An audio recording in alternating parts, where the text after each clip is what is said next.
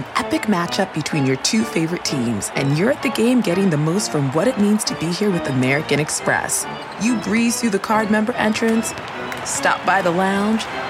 Now it's almost tip-off, and everyone's already on their feet. This is gonna be good. That's the powerful backing of American Express. See how to elevate your live sports experience at americanexpress.com/withAmex. Eligible American Express card required. Benefits vary by card and by venue. Terms apply. You can live out your MasterChef dreams when you find a professional on Angie to tackle your dream kitchen remodel. Connect with skilled professionals to get all your home projects done well. Inside to outside, repairs to renovations. Get started on the Angie app or visit Angie.com today. You can do this when you Angie that. Welcome to the Nerdist Podcast, number 417. Oh, you beat me to it, you son of a bitch. I'm so good at this. Am I on this episode? What is it? Yeah, you are in this episode. Which one is it? It's Tom Hanks. No, I'm not on this episode. Tom Hanks returns. I was not there. You were not there. No. Awkward. Guys, I'm sure this episode's gonna be okay. Well, now you're on it. How about that? Now you're on it. Okay, you just weren't in it when Tom Hanks was there. Actually, you know what? I was there. I was just so nervous. I didn't say You didn't anything. say anything. You didn't say anything. How was Tom's return? Fantastic. Yeah. He's the best. Did he miss me? Listen, somewhere in his heart, Yeah. he probably missed you. But the thing is that, Jonah and I were a little nervous because when we did the first Tom Hanks episode, I sort of feel like, fuck, we covered it. Like, we really, like, that was... Yeah, you covered his 30-year career in an hour. Yeah. Okay, I'm not saying that. There's nothing else to talk to All Tom right, Hanks okay. about. All right, Matt. Yep. All right. Yep. Okay. Yeah. Well, I think if I was there, it would have been a better episode. You be the judge. Up next, Nerdist 417, Tom Hanks. Wait, what about the sponsorship? Oh, who's our sponsor? Oh, you're so excited. Look at this little monkey face. He's so excited. He's so cute. I love sponsors. Look at this little monkey. I love sponsors. This little monkey loves Squarespace. Oh, do I ever? Yeah. How much % off are we getting on Squarespace if we use the code Nerdist? It's a free trial and 20% off Boom! using the offer code Nerdist10. Nerdist 10, It changes guys. every time. So Yeah. the Like code Ben is 10, but Nerdist Nerdist 10, 10. but you're getting 20% Squarespace.com. off. Guys, let's talk about this. Squarespace, let's fix that, all right? I want it to be Nerdist 20, but it's not. It's Nerdist 10. It's Nerdist 10. It's Squarespace if you want to build a website, blog. Oh, I know all about it. Squarespace is great. I listen to How Did This Get Made. Would you stop pimping other podcasts? I'm just saying, if maybe you want to listen to somebody talk about how crappy a movie might be, you go over to How Did This Get Made. You have a good time. Jason Mantzoukas, delightful. He's not on Twitter. He refuses to join Twitter, but I find him enjoyable. So if they were building Especially a website... if the guys over there were building a website, they would use Squarespace.com. Of course they would use That's Squarespace. called bringing it around. Of Starts at course. just $8 a month, includes a free domain if you sign up for a year. They have an amazing support team that's 24 hours a day, 7 days a week. Every design automatically includes a unique mobile experience, so you don't have to worry about porting your site over to mobile versus the desktop. It's seamless. Yeah. When you decide to sign up for Squarespace, make sure you use the offer code Nerdist10, get 20% off to show your support for the Nerdist Podcast, and then build your fantastic quality website or blog. That's squarespace.com. Use the offer code Nerdist10. Tom Hanks is up next. I'm not there. I am sorry that you weren't there for Matt Myra is writing on my At Midnight show, and beautifully, I might add. Yeah, the rehearsals and the run-throughs have been really great. So he sacrificed the Tom Hanks episode to help me further my career, which was very kind of him. At Midnight premieres October 21st. Yeah, I mean, it's only fair. You helped me get a career. So. Well, yeah, but you listen. I may have provided an opportunity, but if you weren't funny and smart and talented, then you wouldn't be up doing other things. So. Yeah. You know, it's you earned everything you have, Matt Myra. Where's Jonah? Sick. He texted me this morning. I know, poor guy. His throat's all shredded. He probably picked it up in Phoenix. Oh, maybe. Traveling. Yeah, and a bottle of vodka. You'd think it would kill all the germs. Wait, you'd think the germs couldn't survive in Jonah's bloodstream. But here we go. Oh, by the way, Captain Phillips is Tom Hanks' movie, which we saw, and it was fantastic. Of course it was. You know why it was fantastic? Tom Hanks and a New England accent. Yeah. Fuck yes. Captain Phillips, it is actually based on a true story, not in the way that Hollywood tries to loosely say that things are based on true story. It is actually based on a true story. Yeah, it's like an episode of Law & Order, ripped from the headline. There's no Lenny. There's no Lenny anymore at all. Let me ask you about the Navy SEALs in the movie. Yep. Do they do cool stuff? Of course they do cool stuff. The Awesome. military looks awesome in Captain Phillips. And Tom's great, and we had a great time sitting down and chat with him again. And here you go. Captain Phillips opens October 11th. Here's the Nerdist Podcast number 417. Tom Hanks returns! Does the theme song play now? Da-na-na-na-na. Or did it already play? No, it's about to play. Oh. Have you never listened to a podcast? Nope. 417 episodes. Dick. I'm glad you weren't there. I was there. Why would I listen? Maybe I'll listen to this one because I wasn't there. Now you'll just listen to yourself do the intro. Enjoy the 50-minute intro. Now entering Nerdist.com.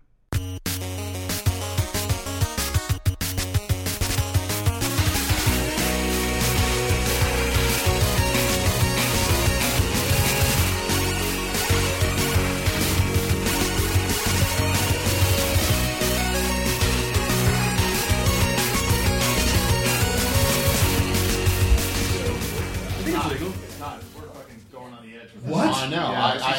Listen, I don't want to damage your brand. I do plenty of that myself. Nor do I want to be like the guy who is on the TV show too often. No. Listen. Oh, here's another Mercy booking. Wait a minute, though. Tell me that That's bad. You can't tell me that every time Burt Reynolds came on the Tonight Show with Dom DeLuise and they hit each other in the nuts with pies that it wasn't the greatest thing you ever saw. Well, but look, there were only 3 channels, there were only 3 networks, you know. So, but by the way, that was the coolest. You probably don't even remember when I was a much younger kid and Johnny Carson was still in New York. He would come out to L.A. for just like 2 weeks in the summertime. And that's when all hell would bust loose. And I mean, that was like, oh, we got to, I'll be up watching Johnny. And it was 90 minutes long, by the way. He did an extra half hour. So it's just like attention spans? Yeah. How about What's that? I'm sorry, I checked out. They would have they called it the book slot because the last guest was always somebody who wrote a book. And Johnny would talk to somebody. Oh, so you wrote this book. And, oh, yes. It's very interesting, Johnny. It's very interesting. But when he would come out, and that's when you, like, get George Gobel on and, like, Dean Martin because, and then you go back to New York and be a regular show. You must have done the show a bunch.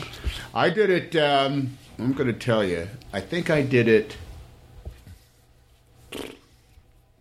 I only think I did it twice with Mr. Carson. I did it once with... what's the name? Big. Probably you had to go on for Big, right? That was huge. No, the first time I did it was actually on Bosom Buddies. Oh, my God. Which was huge. It was like all of it, like everybody on the show, like Peter was like, oh, my God, Peter Scolari. Of course. It was like a big, big deal. And I was on the night before... we shot the show. It was on a Thursday night after we did a bunch of camera blocking, and then the next day we shot the show, and it was like I was still like, I was on the Tonight Show. Was Johnny nice to you, or was he sort of that weird sociopath that everyone just okay? He was good. very nice to me. Very nice to me. Yeah, he always wanted his show to be funny, and I think the only time if you were out trying to be funny. He was on your side. But it was weird to be that moment where I'm shaking hands with Ed McMahon, and I thought, I'm shaking hands with Ed McMahon. Then you sat down in that chair, and you saw Johnny Carson from an angle you had never seen him before. Oh, the side of his face. You saw the other side of Johnny's face. And it's weird. He didn't look like Johnny Carson. He looked like some guy, weird. That, the part was on the other side of his head or something like that. It was man, that's the high country. Someone should do. I feel like there's a movie because I feel like there was a whole. They allude to it, the PBS special they did about Johnny Carson, which was great. But it's just there clearly was a dark side to that guy. Well, how can you not be? Consumed, much like you, consumed by a show. Yes. The power and the pressure to it. But also, I think the place he held in the zeitgeist. Nobody holds that sway. There's nobody who is in some brand of like social media in which the entire country talks about what they saw in Johnny Carson last night. Yeah. That doesn't exist anymore. It was really that there was a standard thing. Did you hear Johnny's? Hear the monologue last night? That's what he would just say. Did you see the monologue last night? And if you did, you remember the good jokes, man. Yeah. This is amazing that you're doing this. These press days must be like. How do you function at the end of the day? Dude, I'm going to tell you, I have fought tooth and nail to have a human face on this. Because when it is truly gruesome, it robs you of the soul. Because usually it's like you do the classic press junket where you will sit down and you will do 47 6-minute television interviews in a row, and that is backbreaking and it is brutal. And then you'll do 9 round robin, tables of people screaming questions at you. That's just brutal. So I have fought in order to. It's a long day, but it's not merciless. Oh, that's good. I guess when you get to a and certain you have point. Rewards. Like the Nerdist podcast. Yes, we're a delicious mint in the middle in which of the there's day. no performance. It's just sitting around talking about life. Well, your pod. Hold on while I open up this cold beer. Good. I want to sip on my cold beer. Cut to Tom Hanks is shirtless and he's on the balcony. He's screaming at people. Hey, press checking babies. You just start answering questions like it's the sequel for Bachelor Party. You're like, no, it's Captain Phillips. Now, whenever you do this, you have to go through the whole phase about answering questions about every other movie you've ever made. That's all, When you did you ever think when you did Turner and Hooch that you'd be doing this thing? Yes, I foresaw this exact moment. As a matter of fact, I've had powers of clairvoyance since the age of 5. It's what kept me going through Turner Now, and Hooch. That's look, exactly if you right. had the energy and you wanted to have fun, you could actually make a bunch of charts like at Kinko's. Oh, I've done. Oh, And when someone asks you that question, you go, well, look here, I had mapped it all out. I'm going to Europe, and I have a yellow and a red card in my. You got to go to a soccer, the football club, and so I have a yellow and a red card in my breast pocket. And if I don't like the question, I'm going to paint the journalist with a yellow card. And so that means if I pull out another yellow card, that means it's a red card, and the interview is done. So you got to do anything to entertain yourself, and also to enforce your self-imposed rules. Well, people, the episode of the podcast that you came on, like, not only was it an enormous episode for us, but it resonated to the point where months after the podcast, people were coming up to me and going, "Don't touch them!" Like they were still coming up to me. Don't touch Willie Mays, Yeah, they were coming up to me. Willie Mays, Yeah. You remember and blasting caps. The plastic caps. Yeah. I mean, for months, people were saying that. Don't touch And then I felt, Well, you guys, your staff was so quick. You pulled it up on the iPhone. but then the other thing was that I felt bad because we told everybody. I just kind of put the letter that you sent up about the typewriter that we sent you, and that blew up. And then I was like, oh my god, poor Tom Hanks is going to get like 1 million typewriters and people asking him to do stuff. Normally I would, but they're expensive to ship. I find that $45 shipping expense takes away everybody's brilliance. So it's a typewriter. It's how much? Oh, fuck that. no, It's a bunch of people at the post office going, how's that? What's that? I'll turn this back to the out of the closet. I will use it in order to build an additional room. Typewriters and old tires are actually very environmentally safe. Yeah, it's a habitrail for squirrels. Building materials. People, you make fun of it now, but after the apocalypse, I was worried I talked way too fast. No, it was. When someone's the joy of having someone like you on is that when a lot of times when people haven't done a podcast before, there's a good 8 to 10 minutes of them trying to figure out what we're doing, and we have to kind of get their defenses down so they know that we're not a radio show and they know that they're safe and we're not going to make fun of them and we're not going to be dicks. And then once they kind of see like, oh, it's just a conversation, then they're cool. But like right out of the gate, you were in, and that made it fun for us, and it totally took the pressure off. Hey man, this beats talking to reporters. It really does, man.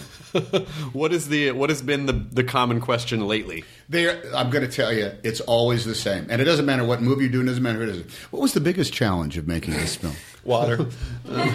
Out of all your films, which one is most like you? Which one are you most? There is, and this is a classic. This is what I love more than anything else. And for some reason, it's almost always somebody from Australia who starts off the interview, usually on camera like this. So, Captain Phillips, That's the way it begins. That's that gotcha journalism I've been hearing about. That is. And then you're like, so am I supposed to? No, I've learned not to entertain myself and just give him a nod, and then force him to ask the next completely generic question. What was it about this film that made you want to do the movie? And I always say, well, I am a professional actor, and this is what I actually seek to do. Then it's all downhill. Interesting. This is the other one. This film is about heroes. When in your own life have you been a hero? Everything sounds like a seventh grade book report. It is. Yeah. It's, you know what? I saw these old Edward R. Murrow A Person to Persons from the 1950s, and there he was.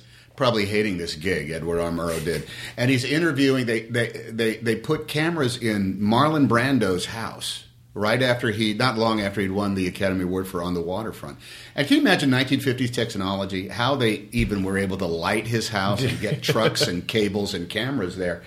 And so there's Edward R. Murrow in a studio smoking a cigarette, and there's Marlon Brando playing the bongo drums.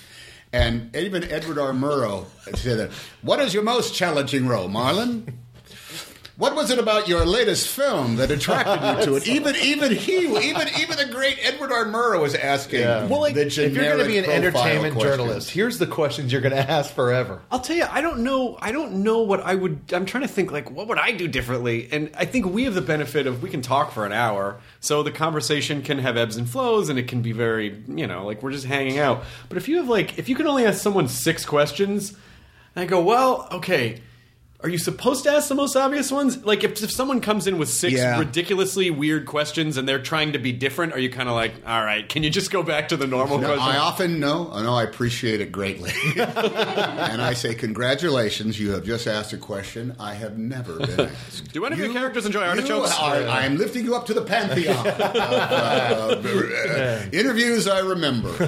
Don't you think with acting classes, there should be like a side class where they teach you how to do all the shit that is not related. How much time do you think You would start with looping or automated dialogue replacement. You would start that because the first time you have to do that, how come I'm here? You have to match your mouth. This is the problem: is that the people who usually interview movie makers do not know how movies are made. I mean, imagine if no one knew how. What is this? Is it hard to set up these microphones? And what do these cables mean? If they don't know what the process is, they're operating on like the time that Joe Namath was on the Brady Bunch, and that's what it's like to meet a football player. Well, you just call him up, and he shows up in his New York Jets uniform. But they're supposed to wear those all the time. You just think it's like this cartoon version of what it's like to make a movie, and so they ask questions like, when your agent first sent you, when your agent told you were making this movie, what went through your head?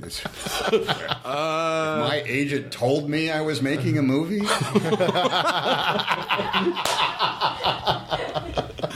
Well, it's all that and like the second unit stuff. Like even like the first scene of Captain Phillips, you're ruffling through papers and there's a folder. Yeah. And I don't know, my first thought was like, if someone told me to just do that and make it seem natural, I don't think I could just rifle through papers without being like, am I doing it? I don't know, am I doing it? Not only that, that's also like the first day of shooting, which is like everybody feels like the actors feel like they have huge gloves, like 4-fingered Mickey Mouse, and you feel so artificial and so fake, and you are trying to rifle through papers in the most dramatic. And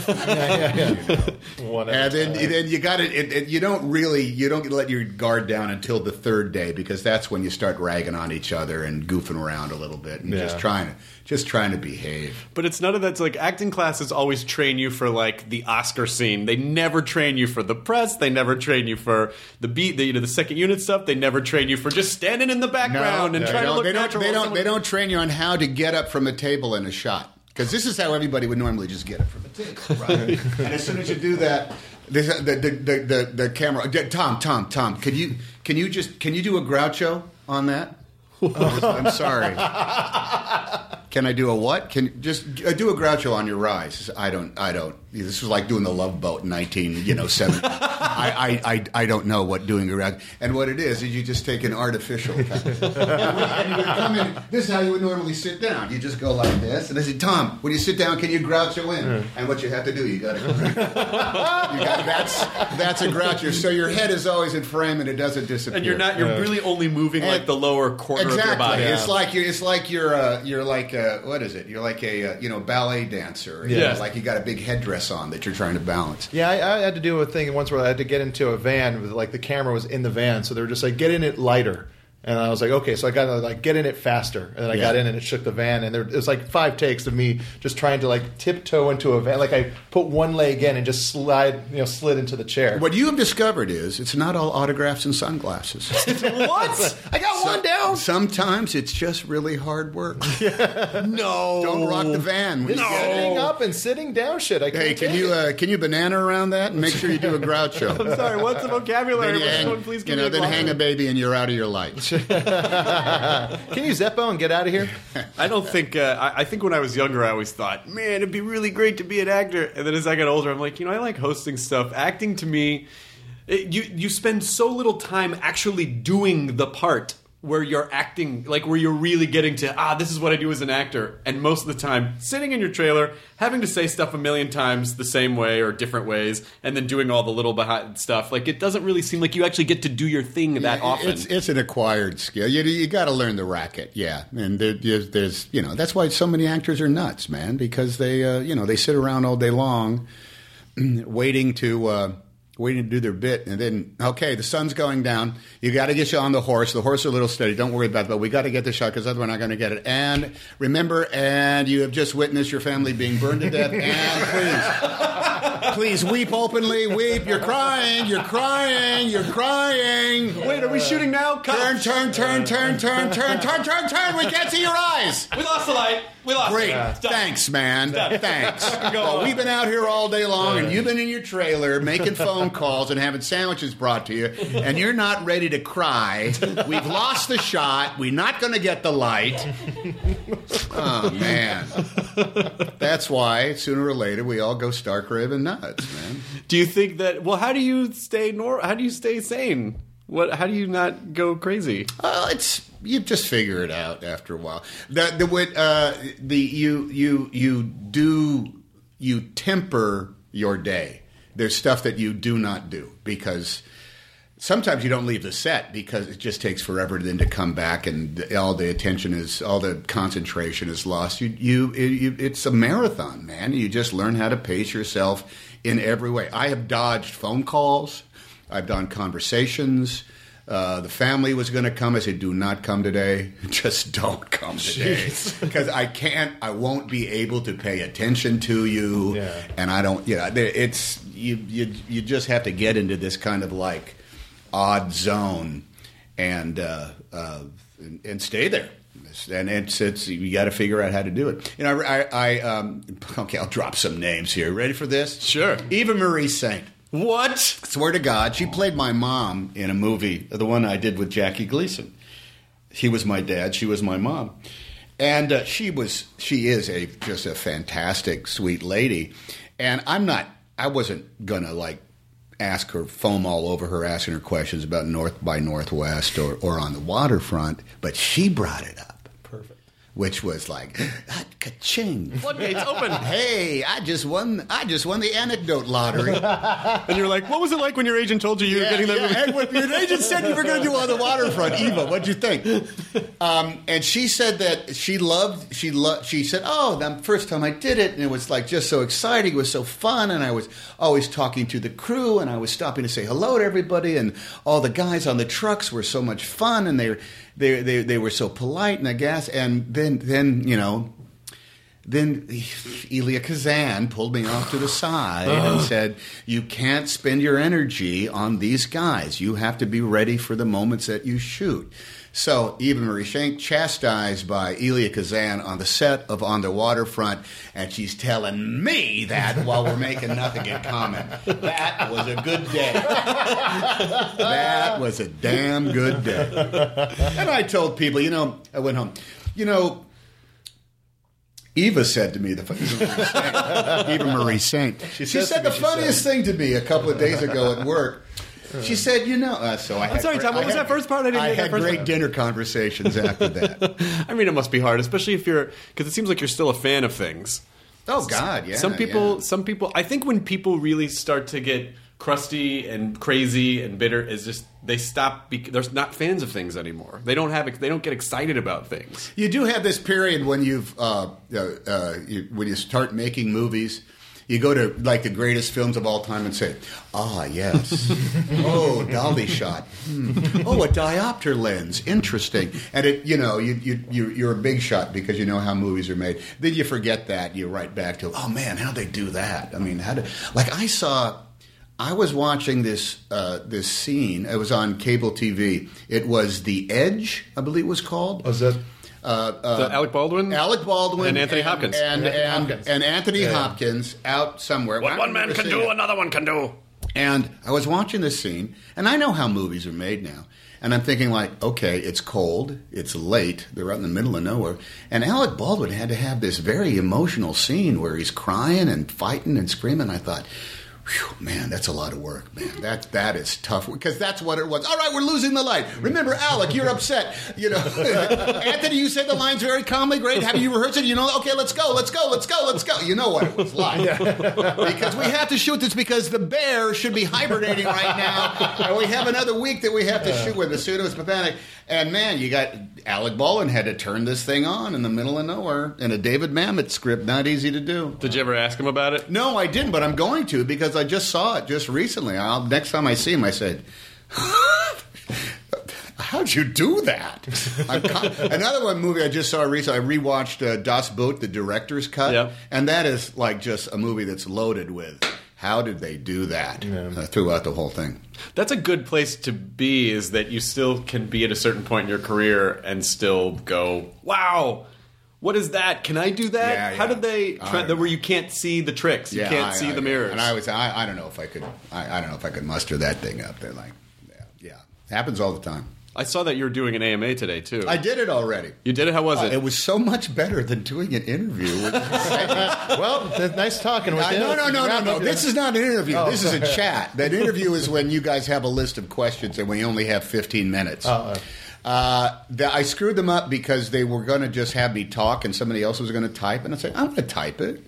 So they had to do some rejigging and then the page wouldn't reload and we had to get a Mac because they had a PC, and I always screwed. I don't like PCs. Yeah. But then once we got going, we did it an extra 15 minutes because it was fun. That's great. And you get to ignore a bunch of questions. Skip down to the stuff that interests you. Hey, this one's fun. I like that. So if I just go blank, I'm ignoring your question, and you need to skip down to one of the other ones. Where you just stare. Do you ever use are you able ever to kind of use the fact that, sometimes people I imagine are nervous or they're afraid or do you ever use that to sort of get around stuff? No, I try to say, calm down. It's going to be okay. Just relax. all we're doing is talking about movies. Anybody can do that. There's sometimes, though, you get somebody who is like their third interview. And you know that kind of thing where just one part of your face starts twitching? Yes. You're kind of smiling, but yes. one cheek gets this kind of like vibrating. It's about to all collapse. It's happened on cameras, and I was just, it's all right. Don't worry, sweetie. It's gonna be okay. Well, it's nice because not everyone. It's funny that some people are just actors and they don't know how to be personalities or have that sort of they're just comfortable being characters. Yeah. Well, this is it's an acquired. I can't say enough how much an acquired skill this is to go off and be genuine because they poor Berkhad Abdi, the guy who plays the main terrorist Musi. He's been to media school. They put him through media training. Oh. I mean, the studio did. To teach him how to, respond to interviews and what to say. This is like being prepped by, debate planners or something like that. If they bring up the snap question, make sure. You think that there is some way to perform through this, which there is, but it's exhausting and it's horrible. It's just better to try to, come up with, tell the truth come as close to the truth as possible to telling it without giving up too much. Which is hard, man. It's a beast. Whenever I'm watching junkets, though, I always try to figure out, like, this was in the last half of the day. I can see it. I can absolutely. I've watched him just out of that fascination, man. Let's just watch this, man. Look at this brutal thing that's going on here, and then you can catch him on Let me tell you this one story.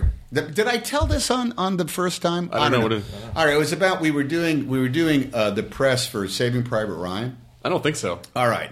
A movie that did not need us to do press about it. It was, it was instantaneous right off the bat. And the last thing we needed to do was go off and explain what was that? What was the Saving Private Ryan? That's the last thing we needed to face. So, and yet there we did. We had like 4 brutal days out in Pasadena, and we were all there, and it was a standard thing. It was 1 million TV interviews, 1 million round tables. And I was probably on my 36th straight 6-minute interview, and somebody came in who I knew. I had met her.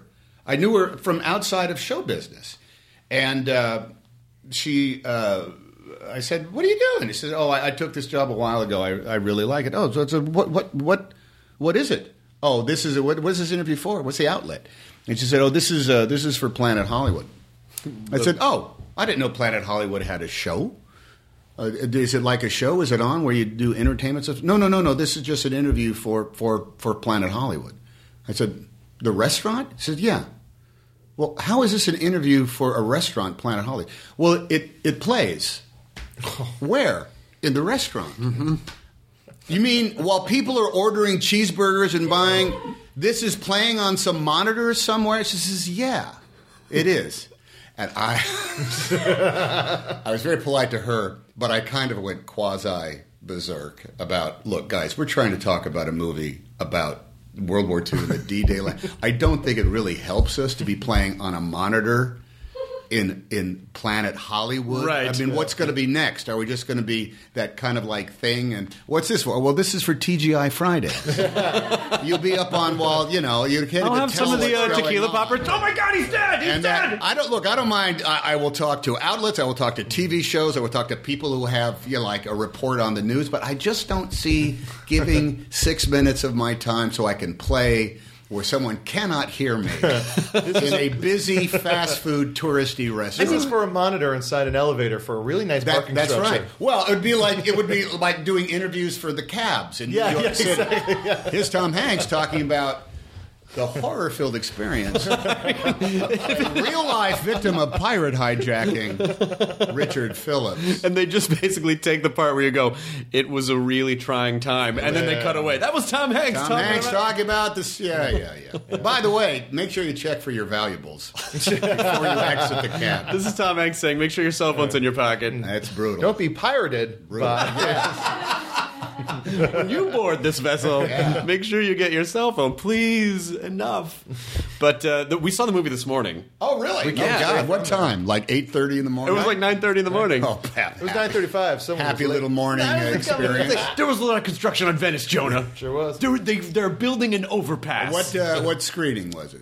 What screening room? Where'd you see it? Sony. Oh, at Sony? Yeah. The big room? They gave us a private screening. Oh. Yeah. But we sat in the front row to make it seem like it was a big Screening screen. room. Like the F. Cary Grant Theater? No, it wasn't Or some Cary other- Grant. some- It was It's in the the Thalberg building. Oh, okay. Oh, down there. Okay. Down at the bottom. Great sound. Those are actually pretty cool. It was Yeah. nice. Yeah. Actually, that's where I saw the movie for the first time. It's fucking great.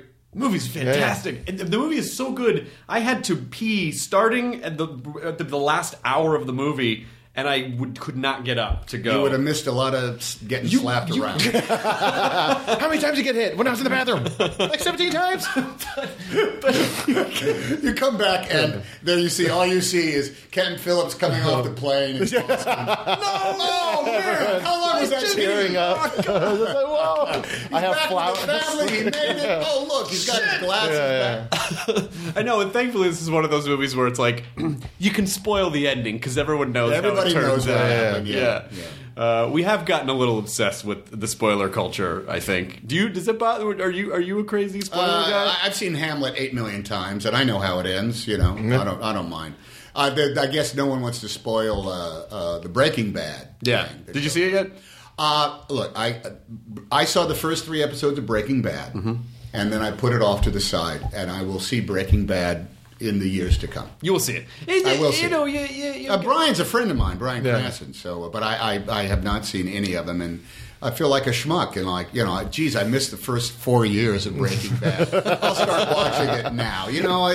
It'll come out. I'll see it from beginning to end. Yeah. Well, and right after I finally get to The Wire. I still have yet to get to The Wire. I haven't watched The Wire yet either. I've got The Wire on It's just a on huge DVD. thing that it's an undertaking. It's too much responsibility. People who have seen it have arguments over when it really kicks in. Yeah.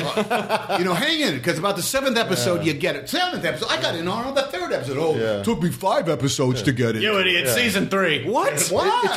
It takes the entire season to get into it. The entire series. You have to watch it. The entire series. The entire series. It feels like with a series like that. Number one, so much weight on it. So I feel pressure as a viewer that I can't just enjoy it anymore because if I'm not getting it or connecting with it, I'm like, I'm dumb. You're not living up to your social responsibility. This is supposed to change this is supposed to change my worldview, and that's not happening. Tough. So I have The Wire as one that I have put off for a while. Mad Men is the one that I was a religion with me. Yeah. Such a good show.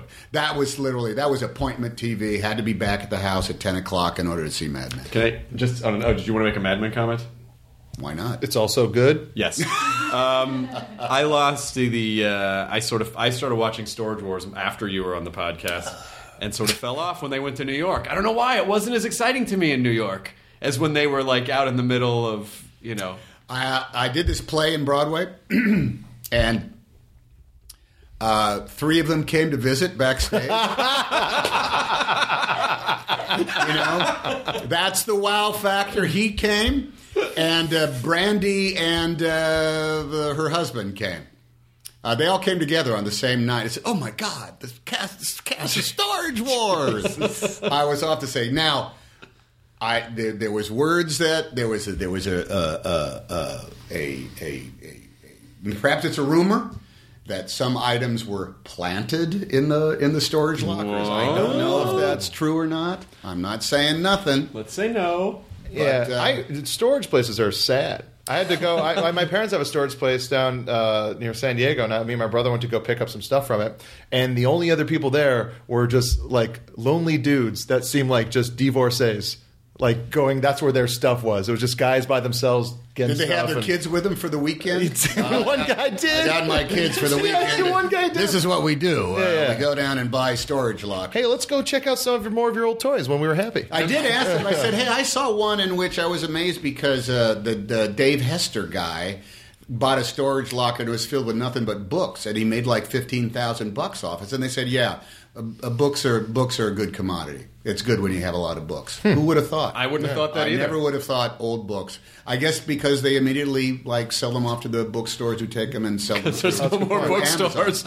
Well, there's a handful. I think there's one used bookstore in every there's 6 Powell's million people. in Portland, and then maybe there was one down. There's one. The last bookstore that's in downtown L.A. Oh yeah, There's that's that. right near Pete's. Yeah. Are there any shows right now that you're into? No. I'm on now. I'm working now. It's like I'm doing this, which time is not my own. So do you have some time off soon? Do you get to? No. I'm doing this until the 21st of October, and then. Then I got to. There's actually another movie coming on, not long after this, which I got to do. So I'm pretty much working it. Are you good with time off, or do you start to? I'm very good with time off. But the truth is, you got to do all the other stuff. I go to the dentist on my time. I got to do all the other stuff to maintain the temple during the time off. You look amazing, by the way. Oh, you know what? Hey, type 2 diabetes will do that. And then the interview took a horrible Not as bad. Type 1 diabetes is very bad. Type 2 diabetes is controllable. So. It's controllable. Yeah. All right. You just got to lose weight and exercise a lot and change everything you eat and never, ever, ever, ever, ever have any fun whatsoever. I mean, then there's that part of it. There was that part of it. on your Twitter bio. It has a thing like sometimes I'm skinnier, sometimes I'm bigger, but hey, you got to live. Yeah. Well, now it turns out I do want to live, and that means I got to stay skinnier than the other side of things. You got to take care. Yeah. Do you sign all of your tweets HANX yourself? Yeah. Oh, yeah. I generate them all myself. No one does it for me. It's tough because people, hey, would you tweet this thing for me? I say, I'm sorry, I don't do that. My rare telegrams into the Ethernet are few and far between, but they are only composed by me and me alone. Listen, in the old days, they would have been like, "Hey, can you take this script for me?" Now they're like, "Can you tweet this for me? Can you tweet this for me?" I don't look, I check it often, but every now and I see there are responses to tweets that I do not understand.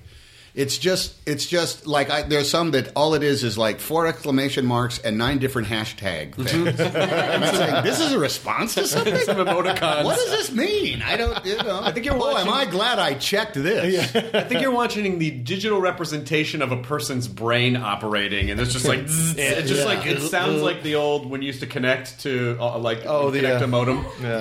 That's someone processing information. That's what it is. Also, after last time, I wanted to mention this the last time that we talked to you, but I adore your son, Colin. Oh, he's a great. I'm glad he thinks the world of you. He's a good guy. He is talented and smart and funny and just such a sweetheart. He's like this Renaissance man. He's got all these things that I find out about like after the fact. What are you doing? Oh, well, I'm doing this. Oh my God, jeez, he's very smart about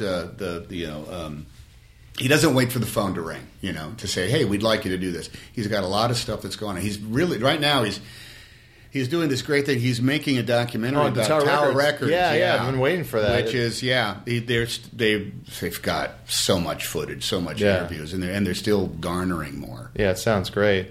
He talked about it like a long time ago when he was on the podcast. Yeah, still going on. 3 years ago, he said, I was thinking about doing this thing, and then he did the Kickstarter. Yeah, and I think he was just about to go to Sacramento to talk to the guys from that tower. Russ Solomon, yeah. Now he's they're going off and getting, like, there's famous people who went to Tower Records to sign records, and there's also famous people that worked at Tower Records before they came big. Pretty cool. And I just read he did an interview with this guy, Steve Knopper, who wrote for Rolling Stone magazine, who wrote this amazing book that goes up to 2010, which is about how big music lost the war and were responsible for their own demise and what's happened to the music business since. And the big takeaway is that, Napster, at the day when it was this hideous, terrible, ugly, horrible, pirated thing, could have been bought by all the music labels. Yeah, the labels told it to fuck off. They could have won it. And now Napster essentially operates the same exact way as Pandora and, RDO, and Spotify. It's literally the same thing, except you pay for it, and they could have done that 100 million years ago. It really has everything's changed just in the sense that just even the way you talk about Colin, like, he's a guy that's got to go out and he makes his own thing. It's like you just have to do that now. Dude, it's all the Red Zone channel. It's all life is the Red Zone channel. Everything is on shuffle mode. Everything is an aggregate. It, like this. I almost got epilepsy from watching the Red Zone channel yesterday because I kept jumping back and forth. Double screen now. Here we are, but now we're back to the other. Oh, wait a minute! In Florida, Jacksonville, the Colts are on the 32-yard line. That's like, and I realized that. This is what all of life is like. Every dinner conversation is interrupted by 14 checks to your smartphone. Yeah. I only listen to music on shuffle mode now. You don't listen to albums anymore? Just complete albums? No, I do that on occasion, but that's usually like when I'm putting around doing a bunch of stuff. Yeah. If I'm actually like if I'm like getting out of the shower or just having the music play all day, it's on shuffle mode. So when I'm in my office doing a concentrated thing, then I will do the album, keep flipping the vinyl. Yeah, because he had a bunch of records. But that's almost like putting on a fire. Yeah. It's like, hey, let's put on let's light a fire in the fireplace. I've been and now let's put on some albums. Yeah, I've been obsessively buying like vinyl the past year. It's nice because it's nice shopping for it because it's kind of meditative, just flipping through something that big. Yes, no. Yeah, no, exactly. no, It's just that it's like going through tweets. You're just like, Yeah. And then it's nice to when you're listening to music that it gives you, if you're doing something while listening to music, it gives you a stopping point to get up, stoke the fire, flip the record. It's like that's a perfect evening. You stoke a fire, then you sit down, have a couple of sips of the wine, then go change the record, flip the record, come back, a few more sips of wine, a little chat with the wife, a little smooch. I got to go stoke that fire. Don Draper style. Yeah, exactly, baby. I mean, it really. I wonder what people now actually appreciate. Because you don't have to. Everything's so convenient that you can just have any kind of whim satisfied in a moment, entertainment-wise. So, what do people appreciate anymore? You've got to pick and choose. Yeah. One of my kids was one of the 800 million people that bought Grand Theft Auto. Mm-hmm. No, I bought 5? Is that what it is? Number 5. Yeah. And every time I poked my head in, I thought, we're going straight to hell.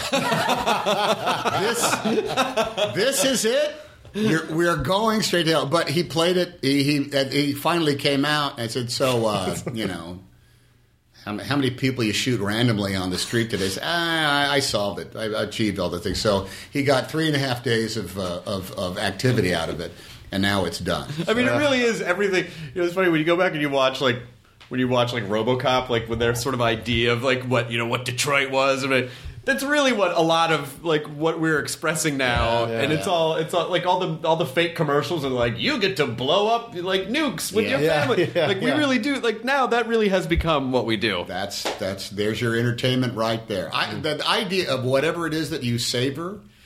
It's a good question. I mean, dinner conversation is like don't you do that stuff like we have the phone bucket where everybody has to put their phone? My friends did it once. It was the phone stack. Yeah. Everyone puts it in the middle, so you can even tell when one goes off, but like you can't touch it. You have to cover the whole bill. Yeah. I want to raise the stakes on that and say that every time in that situation someone reflexively checks their pocket for their phone to check it, then they have to like pony up. Even better, you checked your pocket. No. Phone's over there. My balls itched. My balls itched. It was a phantom shake. No. Mm-hmm. But I think, and I'm totally guilty of it too. Like I try to feel like I'm evolved, but at the same time, I'm always like this. What are you gonna do? Technology fills up. What is it? It abhors a vacuum, something like that. It fills it up. Oh well, here's one thing I have never been able to understand. I've never like gone out like for a run or a walk or rode the subway listening to only music off my iPod. People who have earbuds in all the time.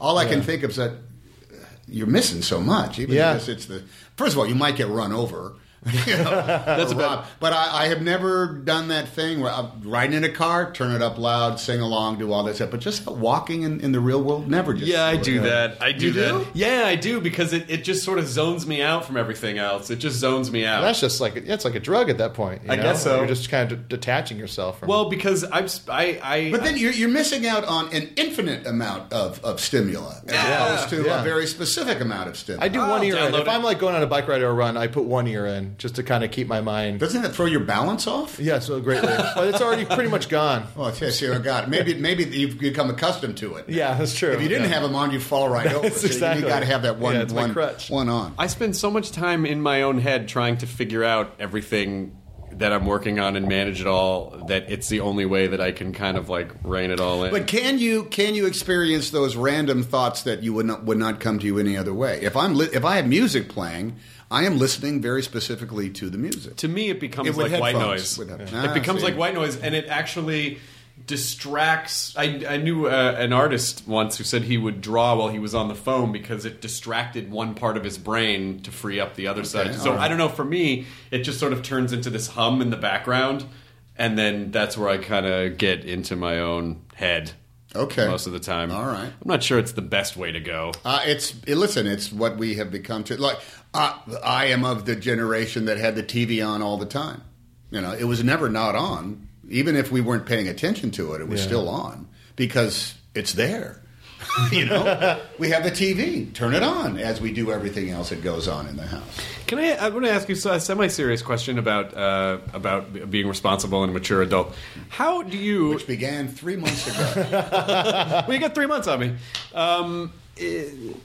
When you're, especially as busy as you are and as much as you work and as into your work as you get, how do you manage the family stuff as well? Like, how do you come home and leave it work at work and still devote the energy that your family needs and not be like, leave me alone, I'm still in my head? Well, look, this is our lives. It's not a unique thing. This has always been my job. This has always been the life and the lifestyle.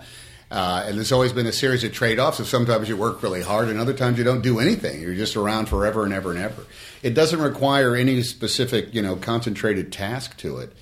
I have learned, quite frankly, that, just because I'm making a movie doesn't mean everybody else's life comes to a halt. So sometimes you got to specifically leave it in the car or leave it, in the set and get to school in time to see the kids play. But I don't know any other way to live. So it's a natural order of doing things. And then so you try to be genuine when you come home. Now, that it's an acquired skill. I think there are some times when I worked too much and thought myself way too important, but and thought everything revolved around me. And as soon as you have a wife and enough kids that remind you what a stupid cluck you are, you realize that life doesn't revolve around you quite so much, and you learn how to drop it and pick it up. I think it'd be much harder to be somebody who works at the same place every day and comes home at the same time every day and has that routine that is never bending. I think that would break the entire family. No one would know what to do there. I feel like I agree with you in terms of not having the routine, but there are times I'm like, I wonder what it would be like if just every day I knew was going to be this and this and this, and I didn't have to expend any thought about it. I remember doing it once for 2 weeks when I had to substitute for the bellmen who were on vacation at the Oakland Hilton, and I thought I was going to die.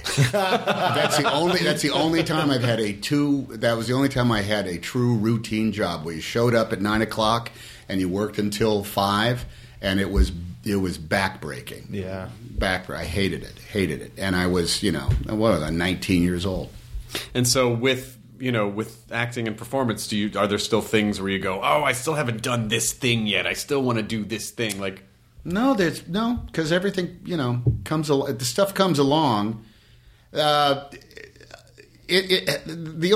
Recently, I did a play on Broadway, and that was one of the first times in a long time where I had to make a specific decision that says, I have not done this before and I'm going to take it on.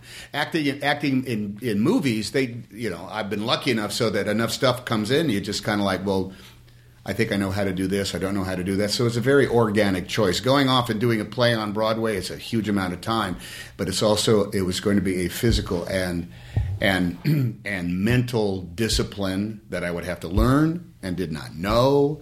I would have to figure it out, and I had a lot of worries and a lot of concerns about whether I'd be able to do it at all, like literally keep the text in my head.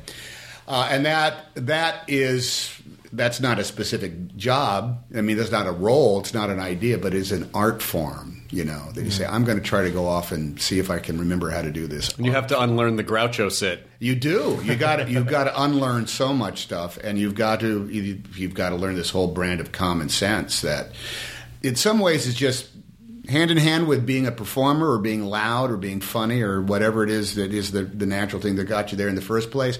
But the other stuff is like a very specific technique, Do you like taking the risks? In other words, when people come to see you in a play, they're like, Tom Hanks is in this play, and there are expectations that they come in with. And well, that goes along with everything. All honesty, everything is going to have some degree of expectation. It's more about how you yourself feel about the job that you did.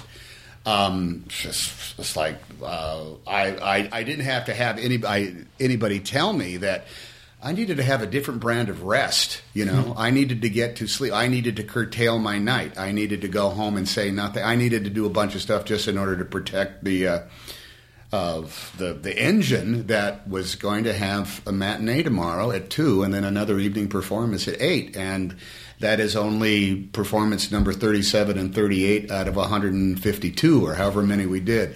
So that required a real specific dedication and decision and choice. The other stuff, happens sort of by osmosis. You start pondering the role, and a few months later you start talking about it for real, and then a few months later you start getting measured for costumes, and then it rolls itself out over the course of the making the film. Oh. Well, they gave us the wrap-up sign a second ago. Can you believe that? I mean, it just flies by.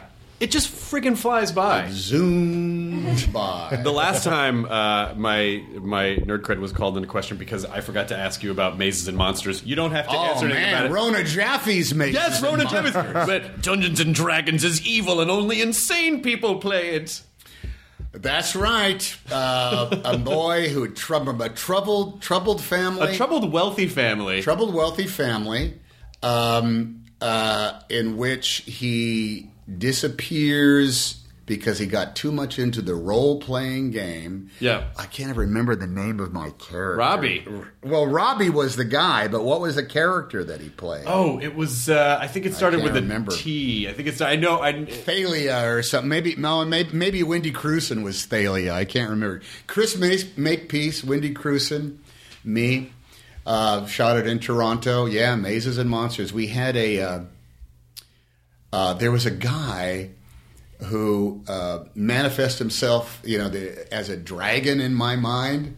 I can't remember his name, but when we were shooting in some back alley in Toronto, this guy in a dragon outfit was one of the funniest dudes I ever came across. We had to do this little thing, and then we ran into New York City to shoot it, and we were told by the producers when we came back from Toronto into New York, do not write on your entrance card that you were coming in for professional reasons. Because evidently we were like and I got coming in. I got robbed in two ways. One was they unzipped my bag in baggage control and stole a bunch of stuff out of it. And then I had a credit card in my wallet that I rolled up in my pants and put it by where my costumes were. And somebody broke in and only stole the credit card. Oh, wow. Put everything back in there. I said, welcome to the big town, everybody. And then we went up to the top of the World Trade Center and shot a couple of things. Shit. Yeah, that was wild. Yeah. Well, again, it's Rona Jaffe. Mazes and Monsters. Yeah, I heard that she basically wrote that up in a couple of days because this whole D&D controversy popped up, and she wanted to be the first one to jump on it, and so she jumped on all these people who play this game are psychotically... Yeah, she had a big hit book. What was it? There was she was a best-selling author for something else, a turgid kind of like... romancy kind of I don't know. That's the only one I would have known because I was in the exact right. There's a lot of Rona Jaffe's books, the title comes along after it. She's a nice lady, Rona Jaffe was. Yeah. Always wore black leather jackets with really big... with the shoulders? Really big... everyone did the really 80s. big shoulder pads. Let's be honest, everyone did that. It was a shoulder pad era. It was a shoulder pad era. It was. The unironic shoulder pad That's right, exactly. No one knew that it was not right to do the that. The on-purpose shoulder pad. We had to do it so that we could look back and go, we should never do that. Nice shoulder pads. It's the equal to those late 1940 boxy suits. Yeah, it's like exactly. the that Victor Mature and Ricky Ricardo wore. Scabba-da-bee, babadoo. Well, again, Captain Phillips was, seriously, even though you know the story and you know that obviously he lives because he writes the book, and then the movie is absolutely gripping, and the last hour is fantastic. Yeah, pretty hairy stuff. Particularly. Yeah. So good luck with the press today. Thanks, man. And thanks for hanging out with us again. Hey, good to see you. Always a pleasure to be a nerdist. Yes. Can you say that without wincing? Hey, I'm going to Groucho my way out of here. Their face is twitching. Good talking to you guys. Nice talking to you guys. Thanks. Enjoy a burrito. Great. But don't touch them. Don't touch them. Remember now. Save your arms. Save your leg. Good talking to you, man. Nice to see you. Always a pleasure. Yeah. Thank you. Now leaving Nerdist.com. Enjoy your burrito. This episode of the Nerdist Podcast was brought to you by Squarespace.com, the fast and easy way to create a high-quality website or blog. For a free trial and 15% off your new account for 6 months, go to Squarespace.com and use the offer code NERDIST10.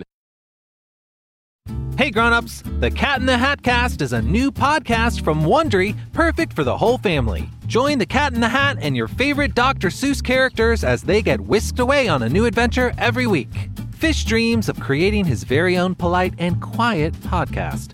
That is, until he gets a surprise visit to his Fishbowl podcast studio from the Cat in the Hat himself, and it becomes very clear that the cat has other plans for the podcast. And those plans are the opposite of quiet. Sing along to new favorite songs, try your luck at Titanic tongue twisters, have some fun with wondrous wordplay, and most importantly, bring your family along for all of the adventures in the Cat in the Hat Cast. Follow the Cat in the Hat Cast on the Wondery app or wherever you get your podcasts. You can listen to the Cat in the Hat Cast early and ad-free on Wondery Plus. Join Wondery Plus in the Wondery app or on Wondery Kids Plus on Apple Podcasts today.